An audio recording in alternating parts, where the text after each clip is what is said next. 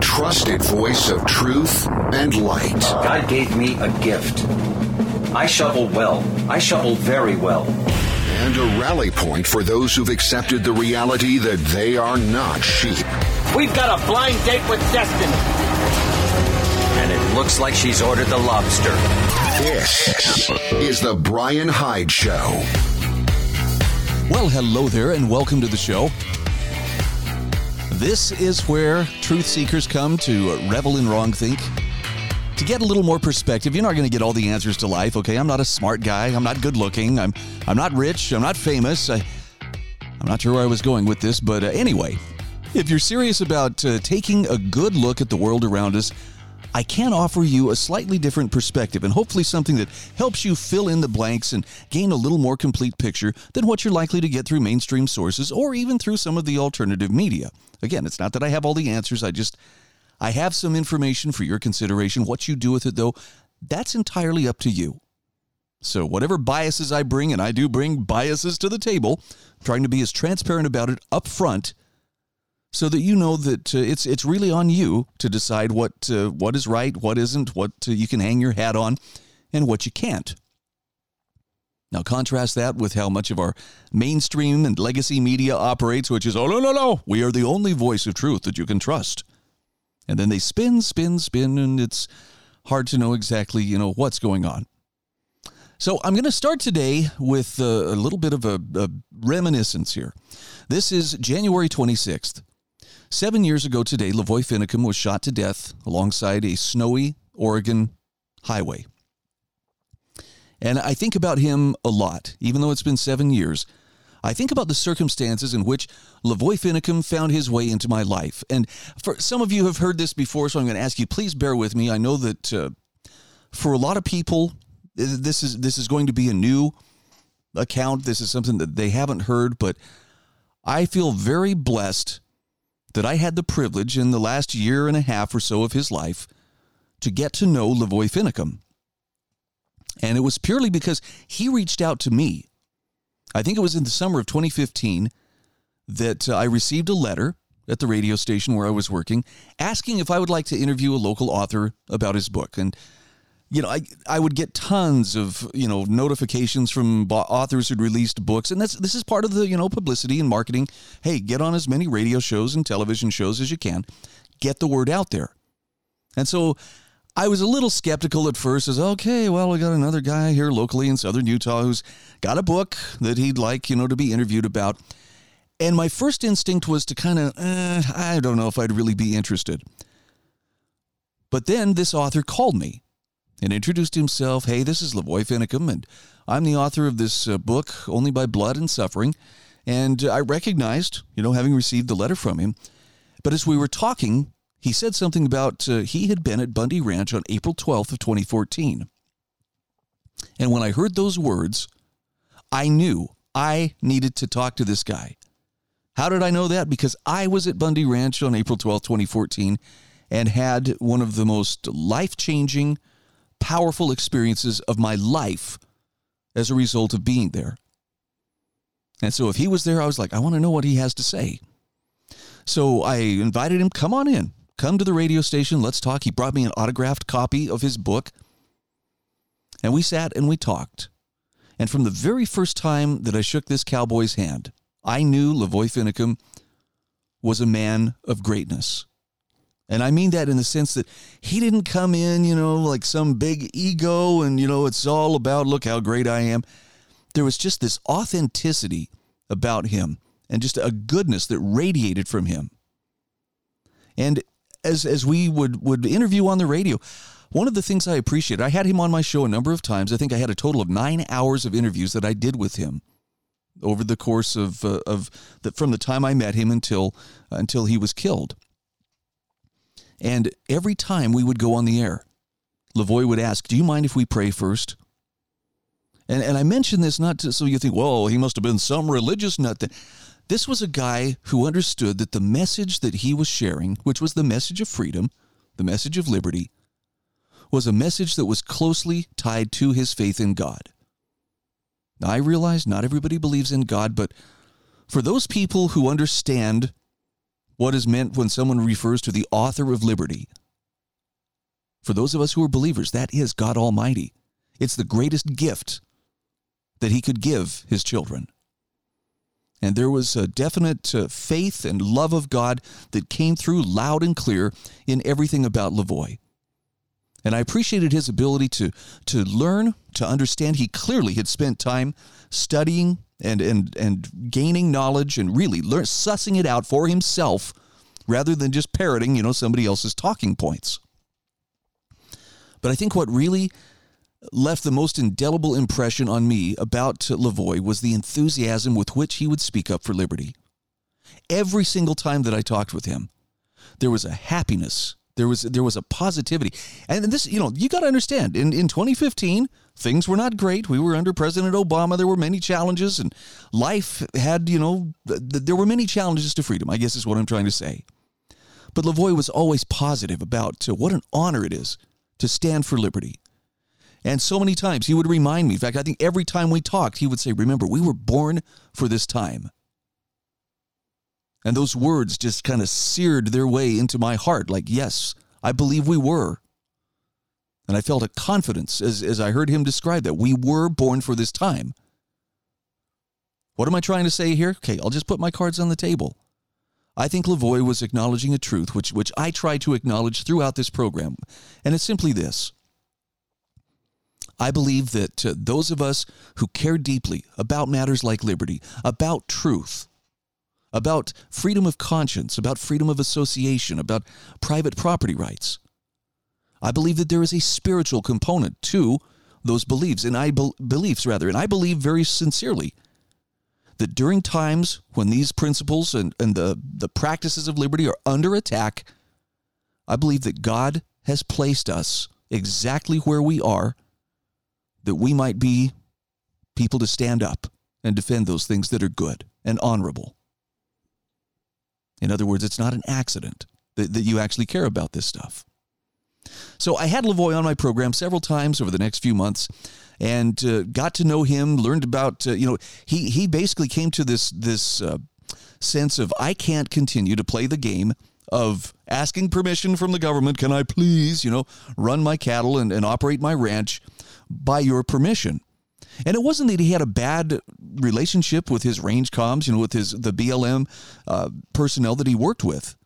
Quite contrary, they loved him. They thought he was a pretty good guy. But he said, I'm allowing my rights to be taken from me and converted into privileges. And so he fired the BLM, said, I will take responsibility for managing my grazing allotment. I'll pay, a tax to my county since it's their land that I'm using. And I had him on the show several times over that time. And within January of 2016 came, and Ammon Bundy, along with Lavoie and several others, occupied the Malheur National Wildlife Refuge in Oregon. Now, I was pretty shocked when that happened, but, I had the luxury of being able to go to the source, and I had Lavoie on the program several times. I was shocked when, during the middle of that occupation, see, it wasn't a standoff. If it was a standoff, he and Ryan Bundy would not have been able to hop in a truck and drive all the way from Oregon down to Cedar City, Utah. But he did. He surprised me. And I had him on my radio show, and he gave a very powerful, defense of this is why we are doing what we're doing. He pleaded with people, stand up for what is right. Find the courage to stand up and to support those who are trying to preserve freedom against almost impossible odds. Later that night, we met with a number of friends and some area ranchers. And again, just what a great experience to hang with Lavoie. I gave him a hug as he was getting ready to leave. He was very anxious to get back to the refuge. And I felt finality in that hug. I didn't want to admit it at the time, but it was like, I told him, please be careful. Please come back. And then on January 26th of 2016, my friend was shot to death in an ambush set up by frightened men acting under the color of law. Over the next few weeks, I had a number of people, 4 to be exact, who came to me and in the process of talking with me and comforting me, said the words, remember, you were born for this time. I remember the first couple of times I heard that, it was like, wow, It's good to hear that. By the third time I heard that phrase, I was like, is the universe trying to send me a message of reassurance?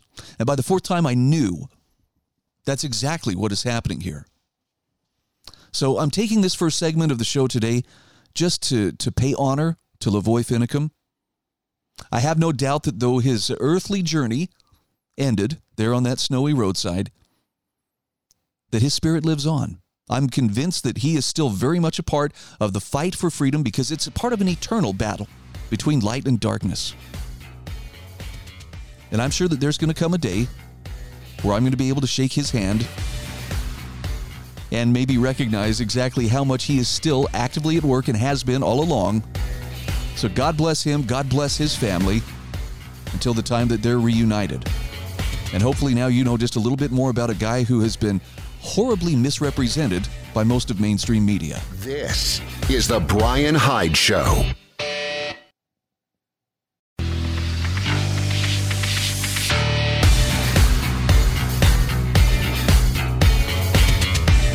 This is the Brian Hyde Show.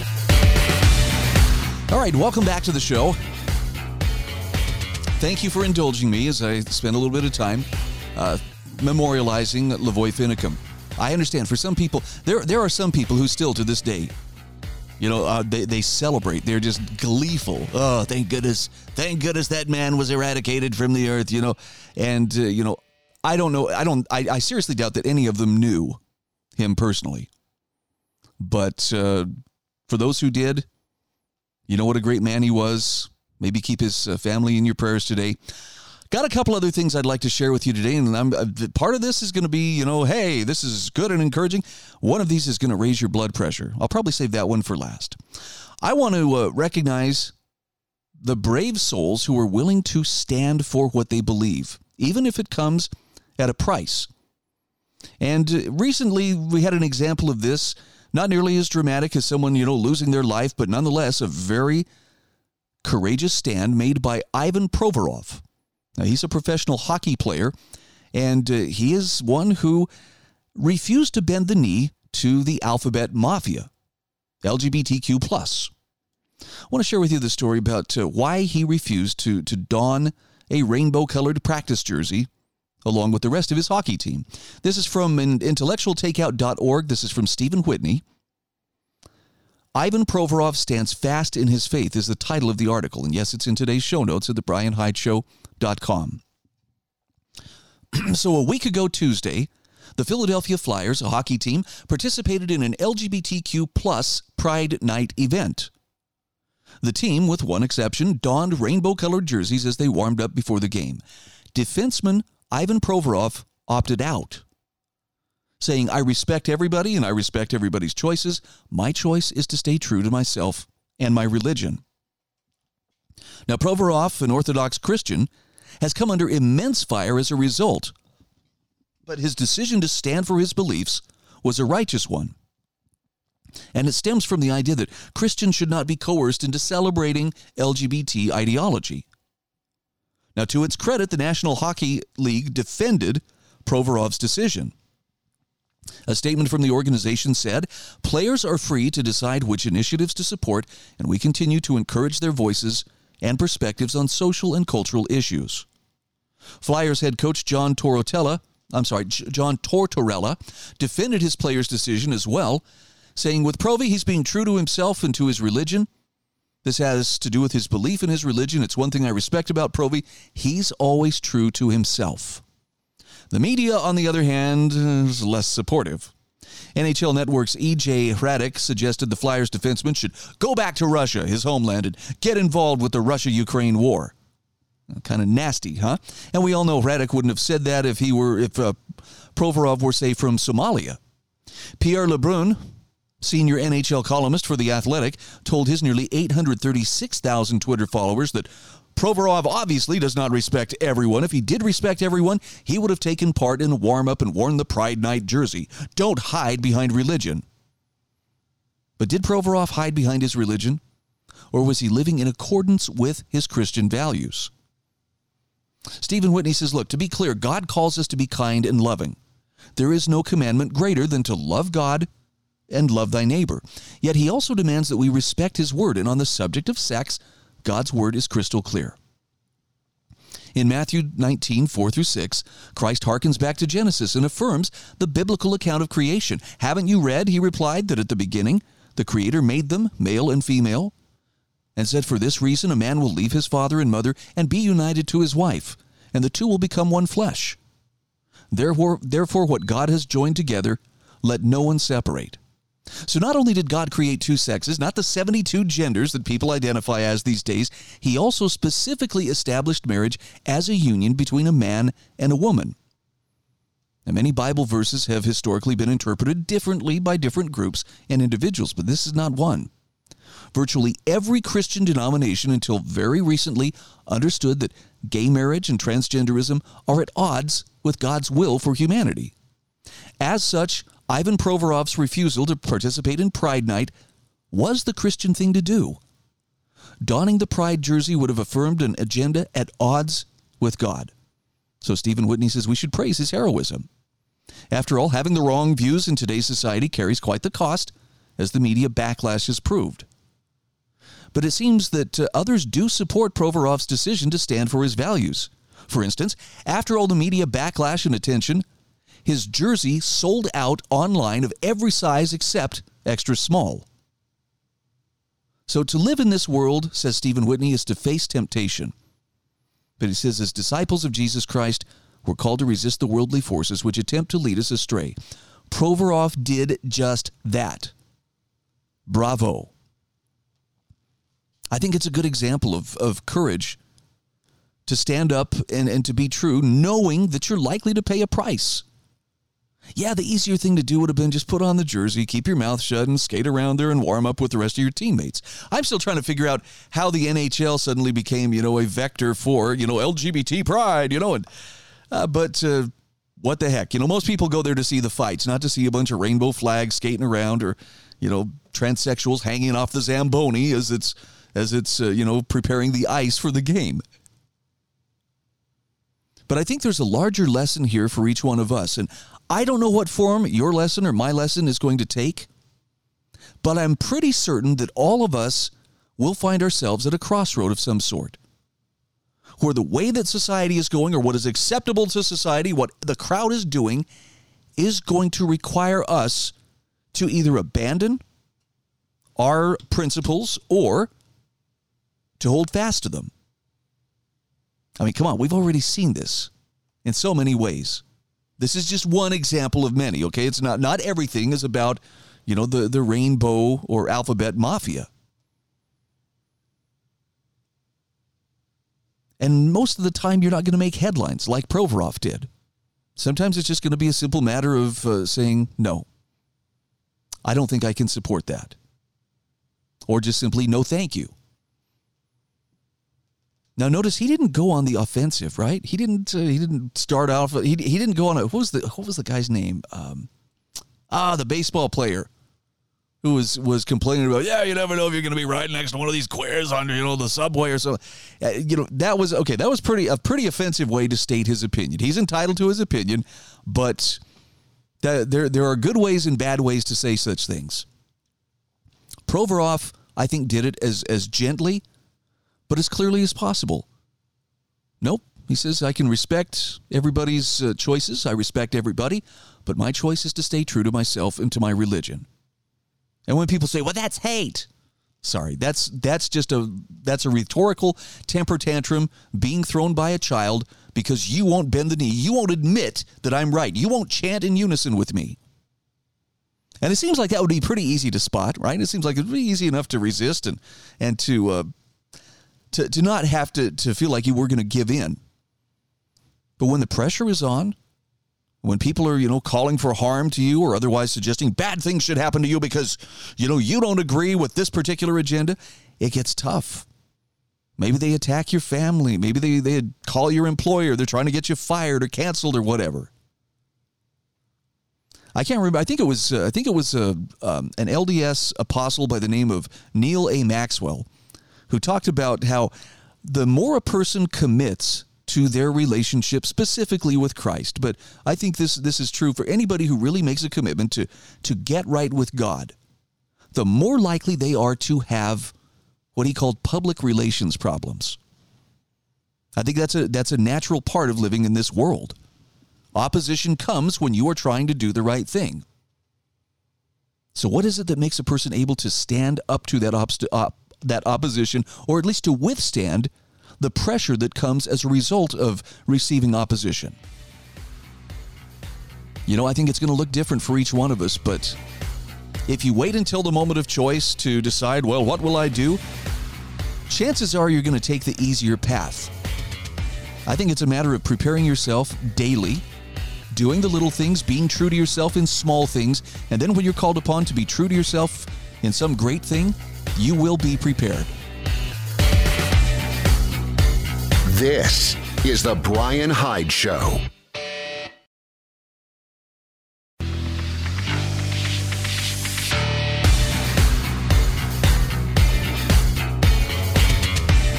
This is The Brian Hyde Show. Hey, welcome back to the show. If you'd like to subscribe to my show notes, please just go to my website, thebrianhydeshow.com. Click on the show notes. Doesn't matter, any one of them. Down at the bottom of the page, you're going to see a subscribe button. Click on that, and you'll be well on your way to getting a daily dose, Monday through Friday, of the best articles and best insights that I can find to help shed insight on the world around us. And I don't always just look for the gloom and doom. I look for things that will hopefully help you better understand not only what's happening, but what you can do to make a difference. So here's one of the more interesting articles that I've come across recently. And it kind of comes back to, you've heard the refrain, well, who will build the roads? If it weren't for government, who would build the roads? And I like how Tom Woods puts it. Oh, yes, without government, why we would build homes and businesses and we would build cities, but then just sit there looking at each other from afar going, how do I get there? Because nobody would figure it out. Yeah, hardly. But this article by Thomas Walker Worth explains how government road building, that was an interesting slip there. Government road building killed innovation in transportation. He says for thousands of years, the main way people traveled was by foot or horse, restricted to low speeds along rough paths along the land. The wave of innovations that followed the Industrial Revolution changed all that. In the 18th century, new canals enabled heavy freight to be moved more easily. In the 19th century, railways enabled the movement of larger numbers of people and heavier freight at much higher speeds. Then came oil-powered vehicles such as trucks and cars, enabling point-to-point private transportation, reaching places away from the rail network. At the start of the 20th century, the Wright brothers invented the aeroplane, which made long-distance travel faster than ever before, especially once jet-powered airliners followed in the 1940s. Then something changed. Almost 80 years have passed since the end of World War II. And yet we're still using the same dominant modes of transportation we were using in 1945. When J. Storrs Hall asked, "Where is my flying car?" he shone light on an important but overlooked fact. There have been no major innovations in transportation since the jet engine. So the question he asks is, what changed? Well, in short, the government took sides in the competition between modes of transportation. Following a model established by Nazi Germany with its Autobahn system, Western governments piled billions upon billions of dollars into new national highway systems in the mid-20th century. Previously, in freer countries such as Britain and the U.S., private companies had built railways and canals based on predictions of profitable traffic. Some availed of government power in obtaining land, and governments sometimes directed where routes could and couldn't go. But the driving force was anticipated demand. Now, conversely, the new government-planned road networks could go wherever the politicians wanted them. They did not need to prove their worth in future revenue. Governments used their power to appropriate property, tearing through poor inner-city districts and cutting across the countryside, destroying homes and businesses. The cost of construction was enormous. The estimated bill for the main interstate highway system in the U.S. was $535 billion in 2020 dollars. But he says the result was a distortion of the market. A first-class road network now existed that simply would not have been there through natural market forces. Any car owner or bus operator could use it. At the same time, governments built airports, whether there was an economic case for them or not, which any airline could use. And the result has been a massive disincentivization of further innovation. Why invent a new type of high-speed railway when there's a fast road to every city?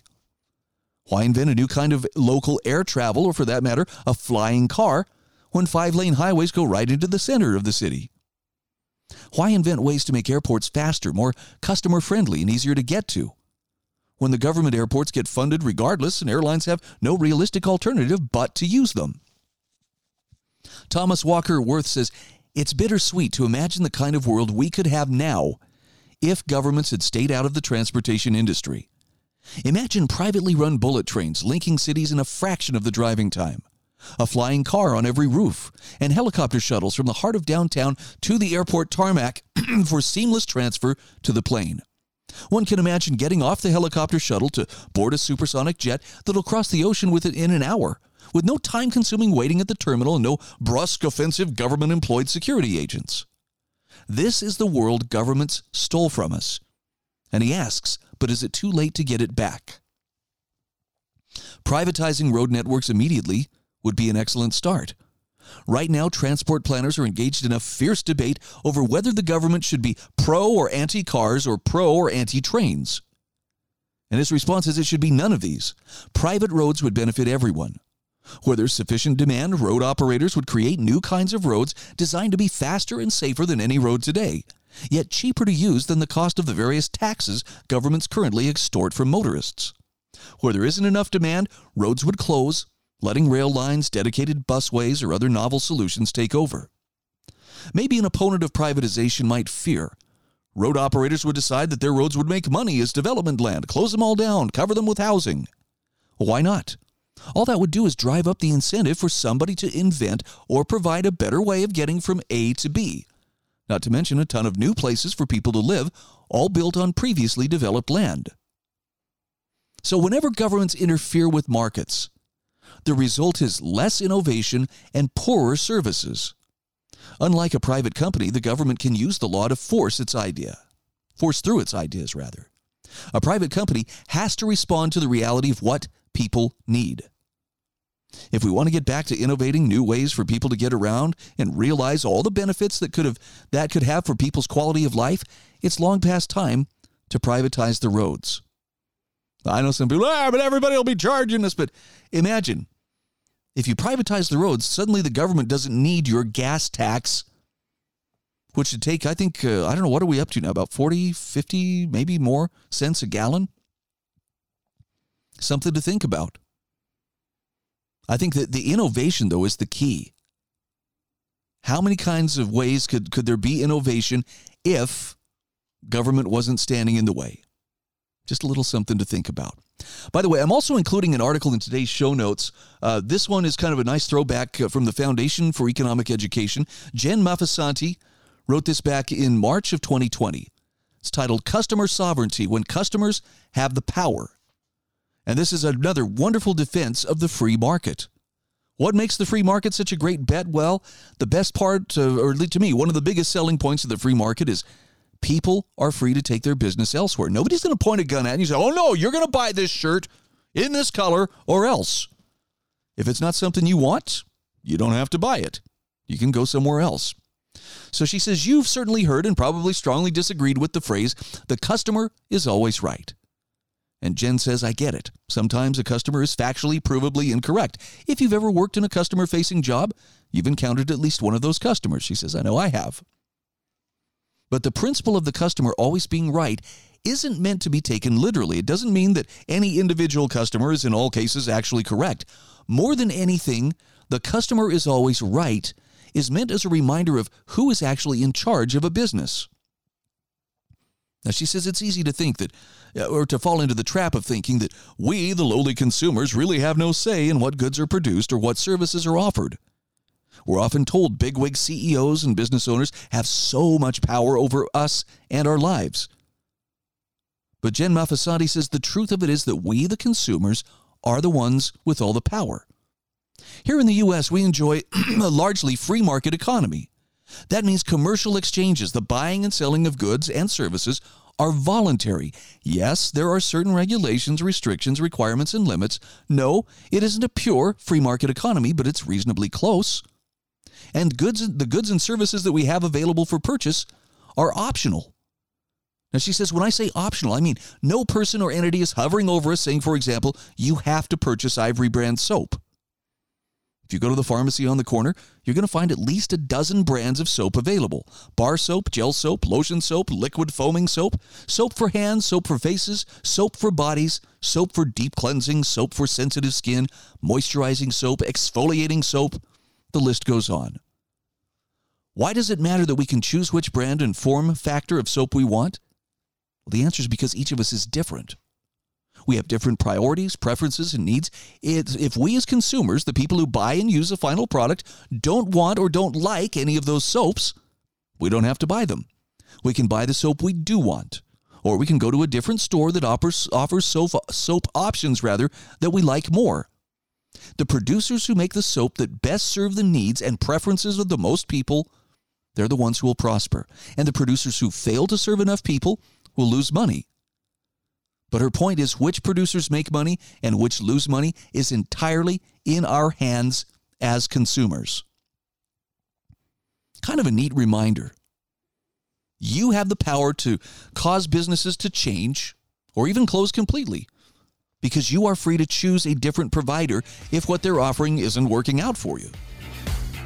Now contrast that with government, which is kind of like the squeegee man in the inner city who comes up and washes your windshield whether you want it or not, and then angrily demands payment and threatens violence if you don't cough up the money. I know which route I would rather take. More free market and less government. We'll be back in just a few moments. This is the Brian Hyde Show.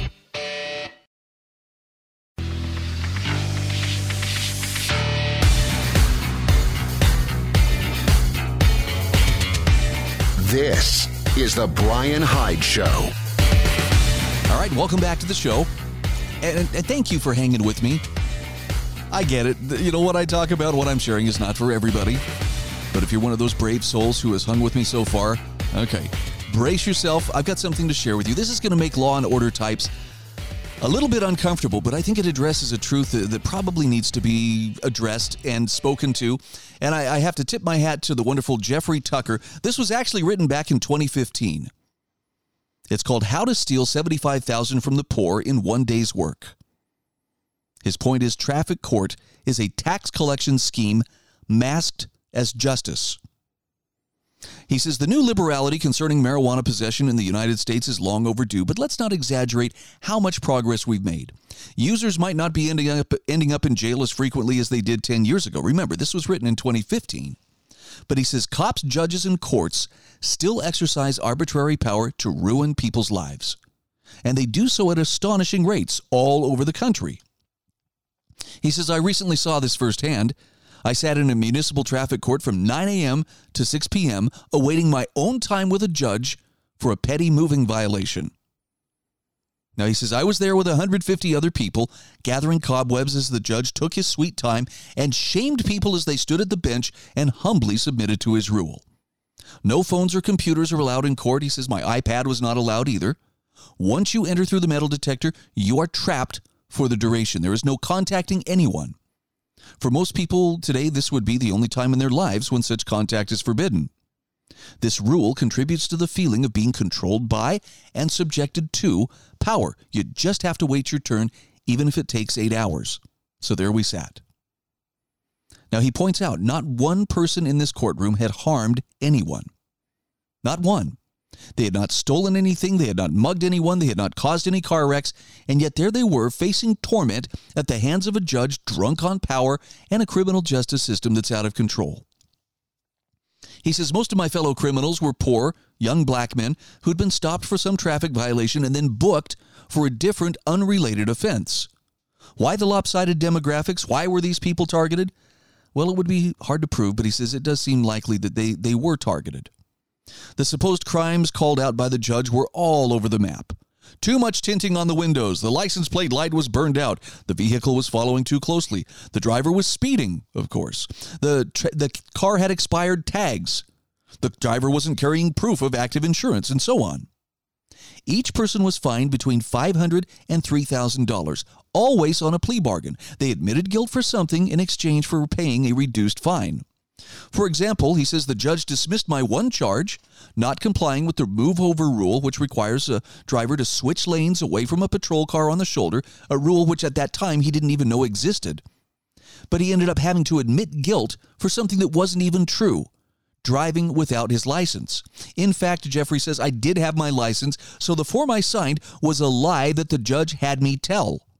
By what understanding of justice does a court blackmail you to admit to crimes you didn't commit? Now again, keeping in mind, this was 2015, he says, fully 1/3 of these people had been dragged in for pot possession. In the typical scenario, a cop would stop a car on a rural stretch for some minor moving violation.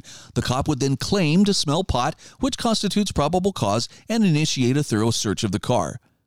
Then the cop would find a pipe or some pot, arrest the person, then issue a few other tickets in addition for things like no proof of insurance or a burnt-out taillight and so on. But it was the pot charge that landed these drivers in front of the judge. Repeatedly, the judge reminded the accused, we are not in Colorado. In the state of Georgia, your offense carries with it a 12-month prison sentence. The judge then said he would not send the person to jail. He dismissed a few other charges, thereby positioning himself as a merciful public servant. He was then in a position to get any of these poor souls to admit guilt for anything as long as they would get a lesser sentence. Now, Jeffrey Tucker points out everyone was fined. But some punishments went further. The pot criminals were required to do 50 to 100 hours of community service, taking away time from school, work, and family. They now have to attend classes on the dangers of drugs. Jeffrey says, I'm sure those work. They must also submit to 6 months of drug testing to make sure they are not consuming this dangerous substance. And they prove this by sending in urine samples. He says, now I understand why there's such a burgeoning market for synthetic urine. Oh, and they also get a criminal record. Then there's the fine. Most people could not pay hundreds or thousands of dollars on the spot. The judge gave them 1 month to cough up the money. Where are these poor people going to get that kind of money? One solution that immediately occurred to Jeffrey Tucker was he said, well, they could get into the drug business temporarily. Another option, steal the money. How much crime, he asked, is being brought about through these fines? Then there were DUI charges, which carried stiffer penalties, including suspension of licenses.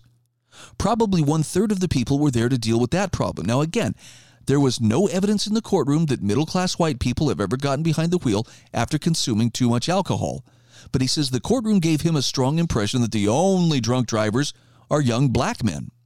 So stuck in this room for 8+ hours without a computer or other reading material, he says, the only thing I could do was count the fines. And he says, I came up with an estimate of $75,000 collected on that one day. And the judge was brazen about it all. He kept asking each person, when are you going to pay me? Despite this appalling display, everyone treated the judge as some kind of great man. Court employees laughed uproariously at his terrible jokes, nodded in solemn agreement when he would moralize about pot, and complied with his every command. I think he believed he was doing good for the community, based on the many ways in which he congratulated himself on his dedicated work. But the point here that Jeffrey Tucker is making is this whole system is clearly a tax collection scheme marked as justice. Again, I know that's going to make some people kind of feel rankled. What? How can you say this? But this court wanted money, and the people that it squeezed were the ones who were least able to pay. In the end, that's what he saw. In fact, he says, what I saw rivaled the worst forms of petty tyrannies I've read about in history books. How tyrannical kings would use every trick to pillage the population of their meager resources. He says, I very much doubt that there is anything unusual about what I saw. It probably goes on every day in your town, too. His point is simply this. Not one person in that room needed to be mixed up with the court system. None of the money and time they gave up deserved to be taken. A true dispenser of justice would have flung open the doors and set the captives free, but instead, they were subjected to an excruciating, pillaging, and humiliating system that barely masks its true nature. And he says, and we wonder why so many people are unhappy with the system. Now, look, I understand. For some people, it's like, well, pot's bad for you. And people who speed or people who have too dark of tint, well, they're breaking the laws. And this, like I said, the law and order types are the ones most likely to really get offended by this. But I wonder sometimes if we have dulled our ability to distinguish between law and legislation. And it's a difference worth understanding. Laws typically reflect traditions and values that have stood the test of time, but it's not just some arbitrary thing. Yes, there shall be no dancing in this town, or what. Usually, it's something that goes back and is in the interest of fairness. People have supported it historically because it just made sense. If a person harms another person in this way, this is the thing that needs to happen. This is what will restore, or at least exact justice, fairness for the damage that's done. Legislation, on the other hand, is essentially politicians' words on paper. And without going to law school or even being a jailhouse lawyer, you can understand there are two different categories of laws. Mala in se, in which an act is evil on its face. This would be anything that causes a clear victim. Rape, robbery, murder, fraud, arson. Those are all mala in se acts. Someone who does that has harmed another individual. Then there's mala prohibita, which again, politicians' words on paper. You shall not flush with more than 1.5 gallons of water, under penalty of law. It's not that it's an evil act. It's just simply it's a prohibited act. But again, we kind of forget, what is what. And we've even seen this shift in terms of our policing. Once upon a time, the police were known as peace officers. Basically, their job was to keep the peace, which meant that, yes, there were laws that had to be upheld, there were laws that had to be enforced, but they weren't mere enforcers, which today everything is law enforcement, and enforcement is where the emphasis is. The thing you have to remember is there is no law, there is no statute, there is no ordinance that is so minor that an enforcer will not kill you in order to enforce it. Now, I know that sounds like an extreme thing to say, but I'm saying if you spit on the sidewalk and then refuse to submit to an enforcer who tries to write you the ticket or otherwise hold you accountable for it, they will use escalating levels of force to bring you into compliance. And if you resist enough, it will end with your dead body laying there on the sidewalk. So I guess we need to use the power of the state carefully, judiciously, and certainly never to plunder other people. This is the Brian Hyde Show.